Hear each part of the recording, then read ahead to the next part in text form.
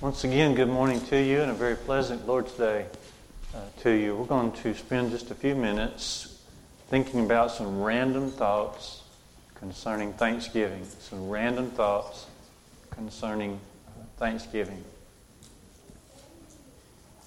The idea of gratitude really is second nature to all of us who seek to follow Jesus. Second nature. One passage to consider is Ephesians chapter 5 and verse 20. Ephesians 5 verse 20, where Paul speaks about giving thanks always and for everything to God the Father through our Lord Jesus Christ. There's so much in that little statement. But giving thanks always and for everything to God the Father through our Lord Jesus Christ. And so with that in our mind, let's just think about some thoughts that can help us. What about expressing gratitude in face of the unknown? Expressing gratitude in the face of the unknown. The unknown. Proverbs 27 verse 1 really does teach us that to live life is to live in this state of the unknown. We don't know. We don't know. We don't know what's ahead of us. Proverbs 27 verse 1, boast not yourself of tomorrow, for you do not know what a day is going to bring forth. We know that to be very true. All of life is a risk. We do not have control. We cannot wrap our arms around what's coming down the road. But we also admit that there are certain times that seem a little bit more frightening, that seem a little bit more out of control.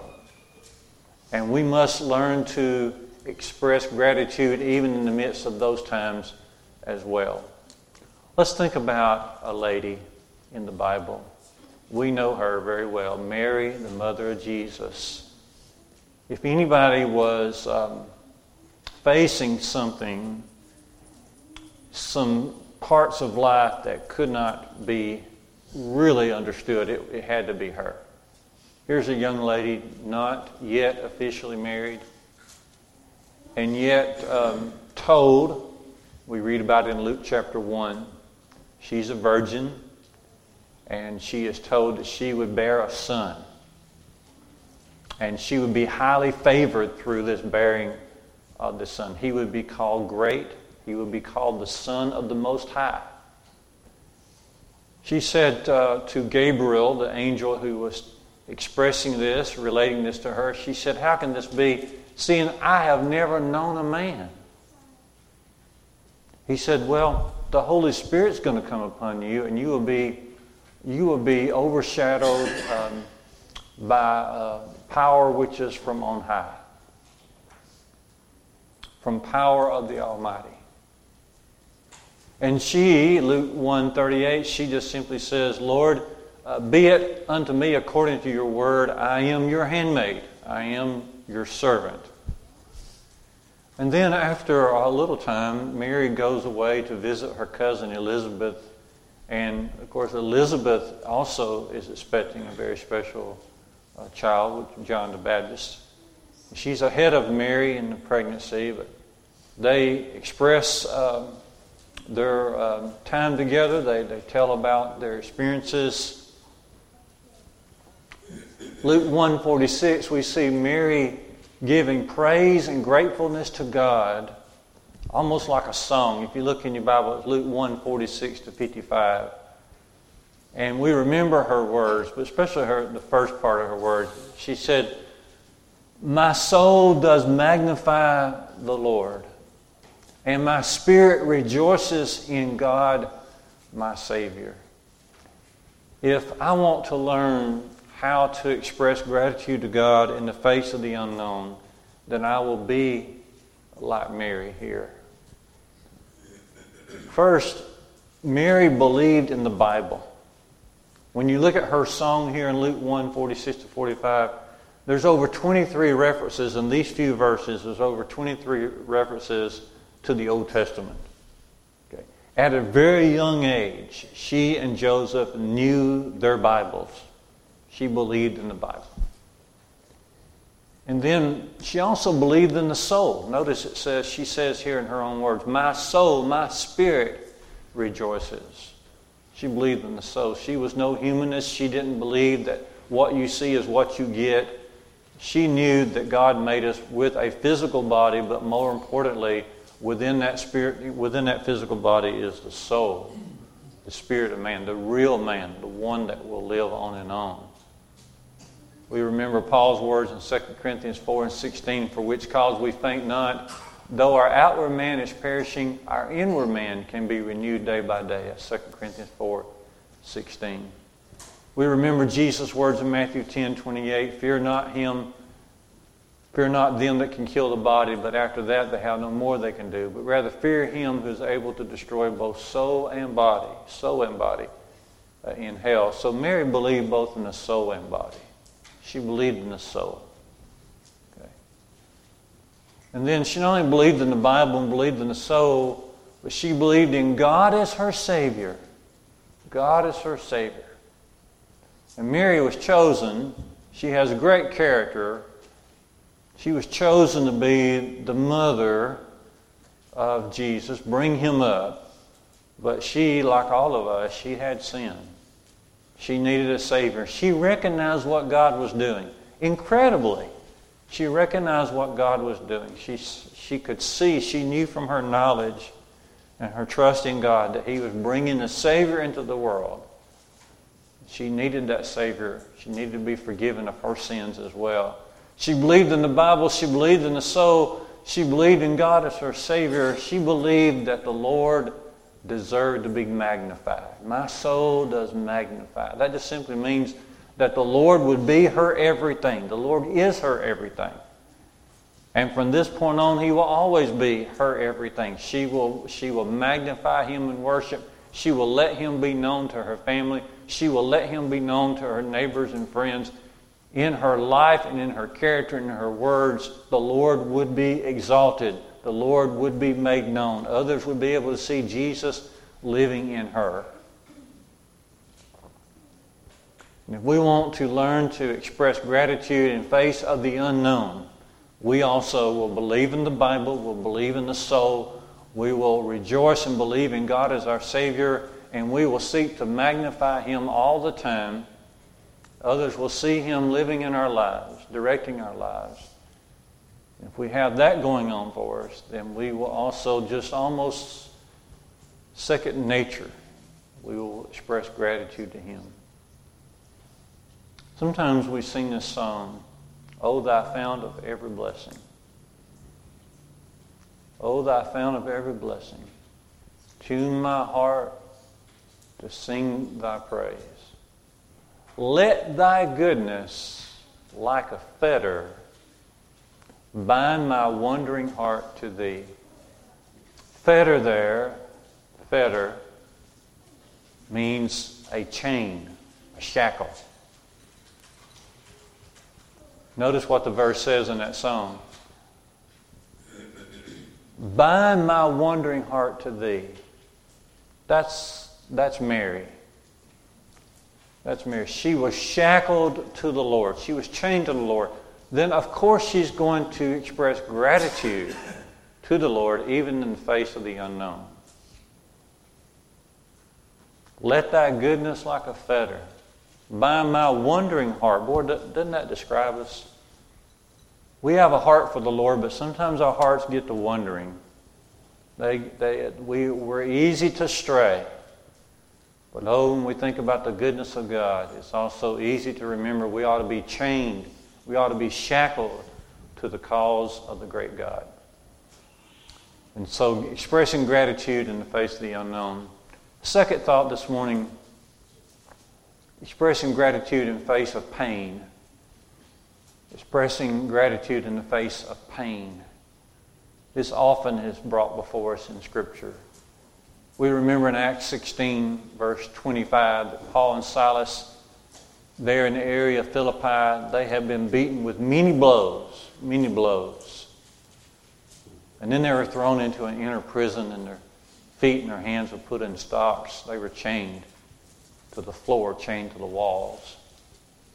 But what did they do at midnight? Yeah, the prisoners heard them singing and praying to God at midnight. You see, expressing gratitude in the face of pain. What about Job? What about Job chapter 1? What about that? Job lost his children. Job lost his possessions. He lost his livelihood, all in a rush and series of tragic events. But you notice here in Job chapter 1, you remember what he said. We remember that Job, he washed himself, he shaved his head. Of all things, what's he going to do in reaction to this? He's going to go in and fall down and worship God. Job 1 verse 20. His first reaction after all this is to worship God. Express gratitude in the face of pain. And then he said, Job 1:21, naked I came from my mother's womb, and naked shall I return. The Lord gave, and the Lord has taken away. Blessed be the name of the Lord. In other words, still, even so, Lord, even so I'm going to praise you. Even so I'm going to give you gratitude. Even so you still are worthy of all of our devotion. Even though you have given and you have taken away, still you deserve the honor. Expressing gratitude in the face of pain. Of pain. Jesus said that this would need to be the case. Matthew 5 and verse 11. He said, when men revile you and say all manner of evil against you, rejoice. What was that? Rejoice and be exceeding glad, for great is your reward in heaven. For so persecuted they the prophets which were before you. Yes, rejoice, rejoice, be grateful, exalt the Lord, because they are going to say all manners of evil against you because of who you are and who you serve. Rejoice. Peter follows up on this in 1 Peter 4, 12 and 13. 1 Peter 4, 12 and 13. When he talks about the fiery trial, Peter said, when the fiery trial comes upon you, don't think it strange.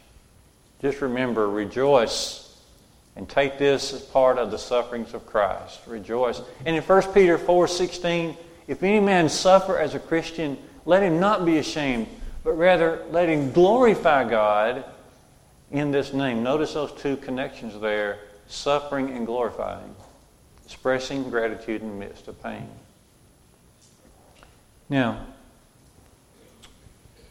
I heard about an incident of a preacher in the Caribbean, and they were at a place called a leprosarium, place that housed lepers. And in the chapel area, they were conducting worship, and many of those afflicted came in. One particular lady sat on the back row, and instead of facing the front, she faced the back wall. And it was obvious why, because the leprosy had done its work on her face, her nose, her lips, her ears, and she didn't want everybody to have to be looking at her. And so they began to conduct worship, and after a while, they asked, does anybody have a song request? And then it was at that time that the lady turned and faced the front, and she said, could you sing Count Your Many Blessings? And of course they sung that song, and then the preacher and his helpers, they all walked out after that, and they said, we will never sing that song again in the same way.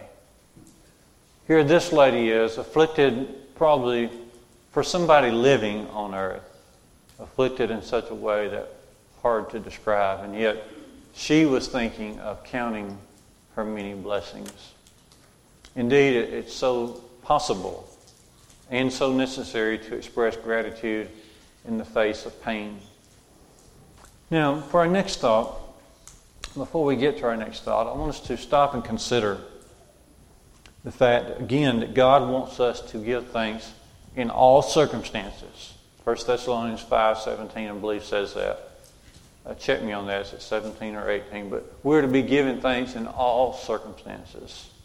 And as Paul says in Philippians 4:6 and 7, in nothing be anxious, but in everything through prayer and supplication with thanksgiving, let your requests be made known to God. So these situations of expressing gratitude in the face of the unknown, expressing gratitude in the face of pain, again shows us how important it is to give thanks all the time. And it seems to be saying to us, if we can give thanks during the hardest times, then we'll be able to give thanks at all times. Okay. Habakkuk chapter 3 is interesting as well, verses 17 to 19, where God was issuing a warning. There was going to be definitely a carrying away into Babylon because of his people's idolatry. And Habakkuk was struggling with that, but finally at the end of the book, Habakkuk will say, even if the fig tree is not producing, even if there's nothing in our barns, even if there's no cattle in the stalls, yet I will rejoice in the God of my salvation. And he will make my feet like deer's feet, like the feet of deer. Now, we've all seen deer. They can move across the ground rather fast. You might have seen them jump across a road. It's just incredibly quick. It's another thing I've seen about deer is that there's no terrain where they can just not be natural. I've seen them on the side of a mountain where they're just grazing and doing their thing on the side of a mountain, and no threat of them like I would be. If I was on a slanted side of a mountain, I would be watching my every step so I don't go tumbling headlong and start flipping. But no danger for them. They seem to have a balance in their legs, in their feet. It may be what God is saying here is that no matter what the terrain is, no matter what the situation in life is, if we will follow the Lord, if we will stay with Him, then He will cause us to be able to rejoice no matter what is standing in front of us. Now, I want us to learn and relearn some things about gratitude. I need it. I need to relearn how to be thankful for the moment. To be thankful for the moment. One college teacher, he loved to teach early in the morning. If for no other reason, he wanted to do this exercise with his students. And so every once in a while he'd do this. They would come into class, 7:30 class or 8 o'clock class, drag themselves in, and he would tell them to get out a piece of paper first thing. And he asked them to write down 10 things, 10 good things that had happened to them on that day. On that day. Write down 10 good things that had happened to them that day. And of course, they'd all look at him like with this incredible look on their face. And some of them would even say, Mr. So-and-so, we've barely been up 30 minutes here, and you're wanting us to write about the events of our day. He said, well, no matter what, I want you to write down 10 good things that have happened to you today. And so they were struggling to get started. So he helped them get started. He said, okay, when you woke up this morning, did you reach out your hand and did you feel some satin puffy material? Did you reach out with your hand and on all four sides of you, did you feel some very satin soft material? And they said, no. He said, well, that means you were not in a coffin. You're alive. Okay. So he said, write that down. One good thing that happened to you today is that you're alive. He said, okay, when you woke up this morning, did you hear your alarm? Yeah, we heard our alarm. He said, write that down. Write that down. You're able to hear today. Okay. When you got out of your bed and you put your feet on the ground, were you able to get up? Were you able to walk? Yeah. And so, write that down. And he said, when you got to the restroom, did you have water? And we had water. Write that down. Okay. Did you have hot water? Yeah? Okay, write that down. And so he got him started, and he said, look, we're already halfway through the list, and you're not even out of the bathroom yet. But he was teaching them the very idea we got to relearn to be thankful for the moment. Yesterday is gone. Tomorrow is not promised. We have today. We can't live and rewind. We can't live and fast forward. We must learn to thank God for what is and what is before us. Thank God for today. Thank God for the moment. James was trying to teach his audience that in James chapter 4:13. He says, Come here now, those of you who say today or tomorrow we will go to a such and such a place, buy and sell and get gain. For as you know not what's on tomorrow. For what is your life? It's even as a vapor or a mist that appears for a little time and then vanishes away.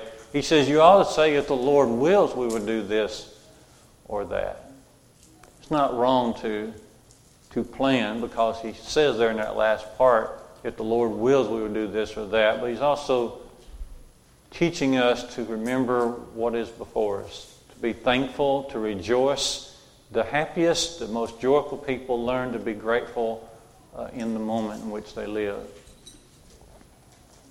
Psalm 118:24 has the familiar statement, this is the day which the Lord has made. I will rejoice and be glad in it. I tend to think that there's a double meaning here.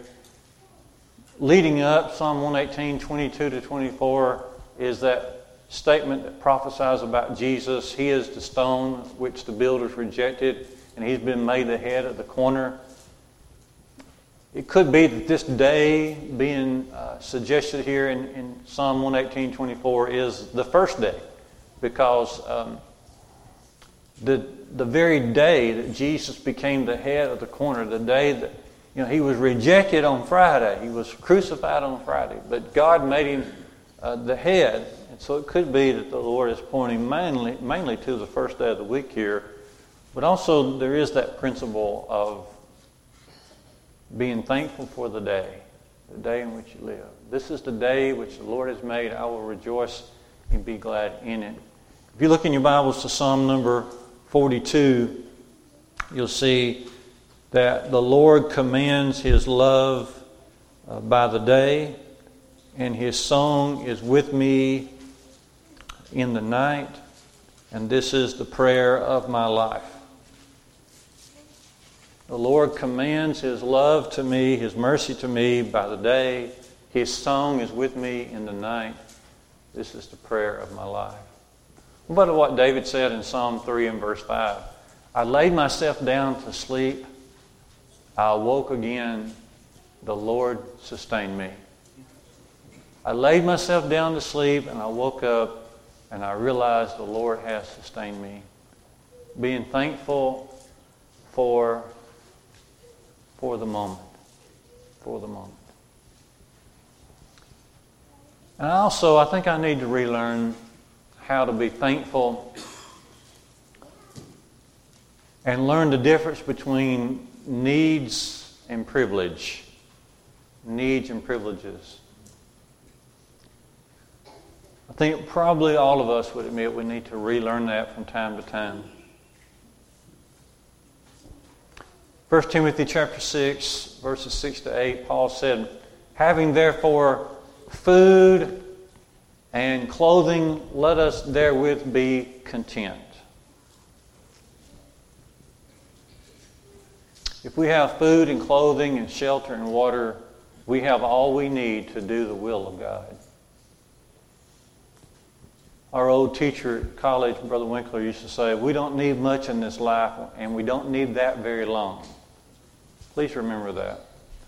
We don't need much in this life, and we don't need that very long. We don't need much to do the will of God.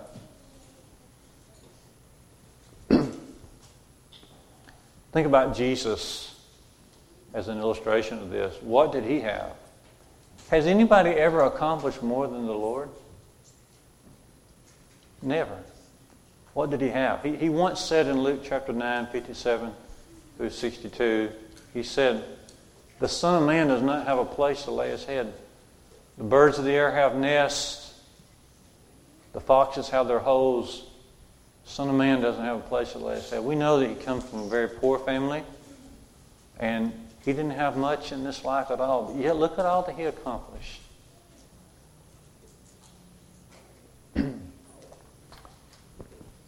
Some of the brethren tell of a camp out in Texas, and a regular participant every year, his name was Keith Dunbar.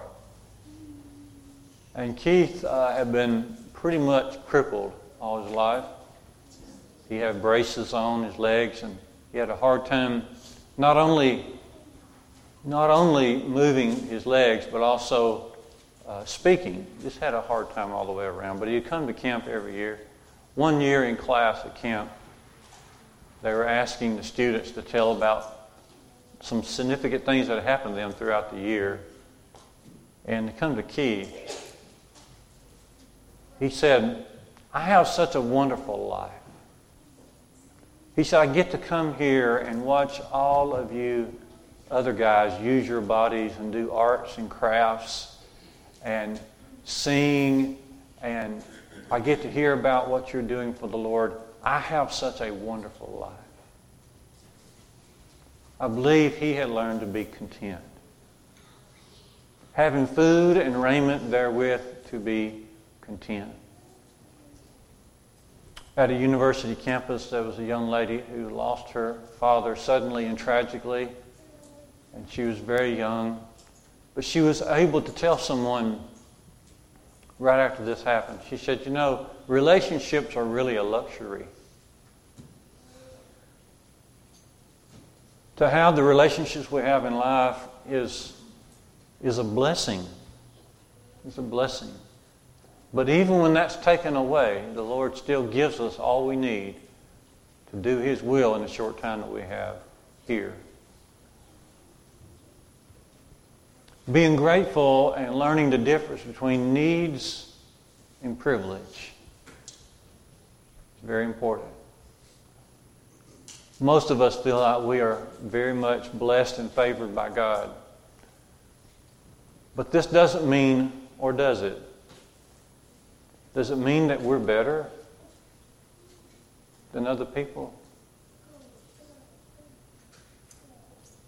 Does it mean that we're better? Does it mean that we work harder? No. It just simply means we're blessed. That farmer over in Uganda, that store owner over in India, they work just as hard as any of us, just as dedicated in what they're doing as we are. We're blessed, we're favored. We're not always sure why. We know it's the truth, and we have to turn around and thank God and remember the difference between needs, desires, wants, and privileges. And then as we draw our thoughts to a conclusion for this morning, of course we want to learn again what it means to be thankful for the cross, thankful for Jesus. I don't know how you would think about it in your own mind, but we must be thankful for the life that was sacrificed, not just any life, the life of Jesus, the Son of God Himself. The only one who could really be sacrificed for sin was given at the cross. Jesus was the Lamb without spot and without blemish, 1 Peter 1:19. We're thankful for the life that was sacrificed. That life, think about that life. He came into this world through Virgin Mary, through a miracle. He did miracles, He did wonders, He did signs. His teaching was absolutely remarkable, deep and profound, but yet understood by the most common people walking on the streets. What a life He led. We're thankful for the life that was given. We're thankful for the blood that was shed. God had for a long time been shedding the blood of animals in preview of this ultimate sacrifice of Jesus. What this shows is that God actually wants us to be in heaven with Him. It actually shows that God wants to walk with us. He wants a relationship with us. He wants us to be near Him. Only way is for us to be cleansed of our sin because God is so holy. We're thankful for the blood that was shed. We're thankful for the power that was displayed because when we take the communion and when we assemble together, it's the first day of the week, which is a representation, a remembrance of that resurrection of Jesus from the dead. We're thankful for the power that was displayed here at the cross, but all throughout the life of Jesus. And the very fact that we have the Scriptures to help us understand these things is power in itself. We're thankful for the power that was displayed. We're thankful for the many lives that have been changed. And what about yours? What about mine? Has my life been changed by the cross? It's certainly possible. You know, when we're baptized into Christ, according to Romans 6, verse 4, you keep reading verse 5 and 6, we are crucified with Him. Our old man is crucified. When we come to Christ, we experience a crucifixion as well. My old man, my old ways is dead, crucified, so that I can be raised to walk in newness of life. We are with Jesus in His death. We're with Him in His resurrection in that sense. I'm thankful for the lives that have been changed. Where would we be without the cross? And I'm thankful for the knowledge that can be gained. But Jesus Himself said in John 14, 7 through 9, He that has seen me has seen the Father. Look at all that we know. Look at all that we know. There was a man who had decided because he had just had some rough edges in his life, he had some things go sideways in his life, he just decided that from this point on, he had a little farm. He basically, as much as he possibly can, he's going to shut himself off from the rest of the world. So he lived in a little house that had a little barn next to it. One wintry night, it was just about as cold as it had ever been. At his kitchen window, some little bitty birds come flying up, pecking on the window. And it was obvious to him that they were very cold. And they had felt the warmth inside. And so he thought to himself, he said, I don't really want those birds in the house, but I don't like them freezing either. And so he said, I'll just go outside and see if I can just get them into the barn, let them be in the barn for a while. But as he went outside and he opened the barn door, his massive figure, each time you go outside, would just scare the birds. And they'd go flying off. Until he came back inside and there they were at his window again. And so he'd go back outside and again, he'd try to open the barn door, let them in, and they would just get scared and wander off. He tried putting some seeds in the barn to lure them in, some little bitty pieces of bread, cracker in there still. And he just stood there in the cold thinking, he said, you know, if I could just become a bird for just a few minutes and explain to them what I'm trying to do for them, how much better that would be. If I could just become one of them, be able to communicate with them just for a few minutes, then maybe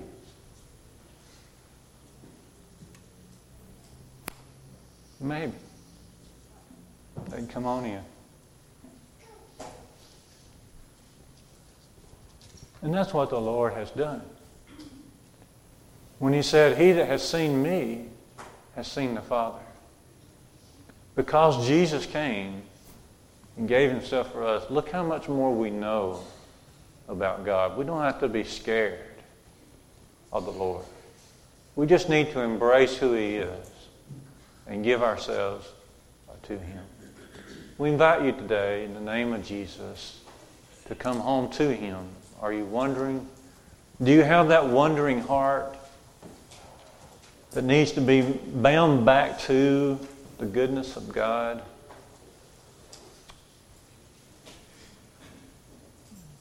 The good thing about God is He's always good, which means He's always willing to accept our humble repentance, our humble obedience to Him. We invite you to come right now as we stand together, as we sing.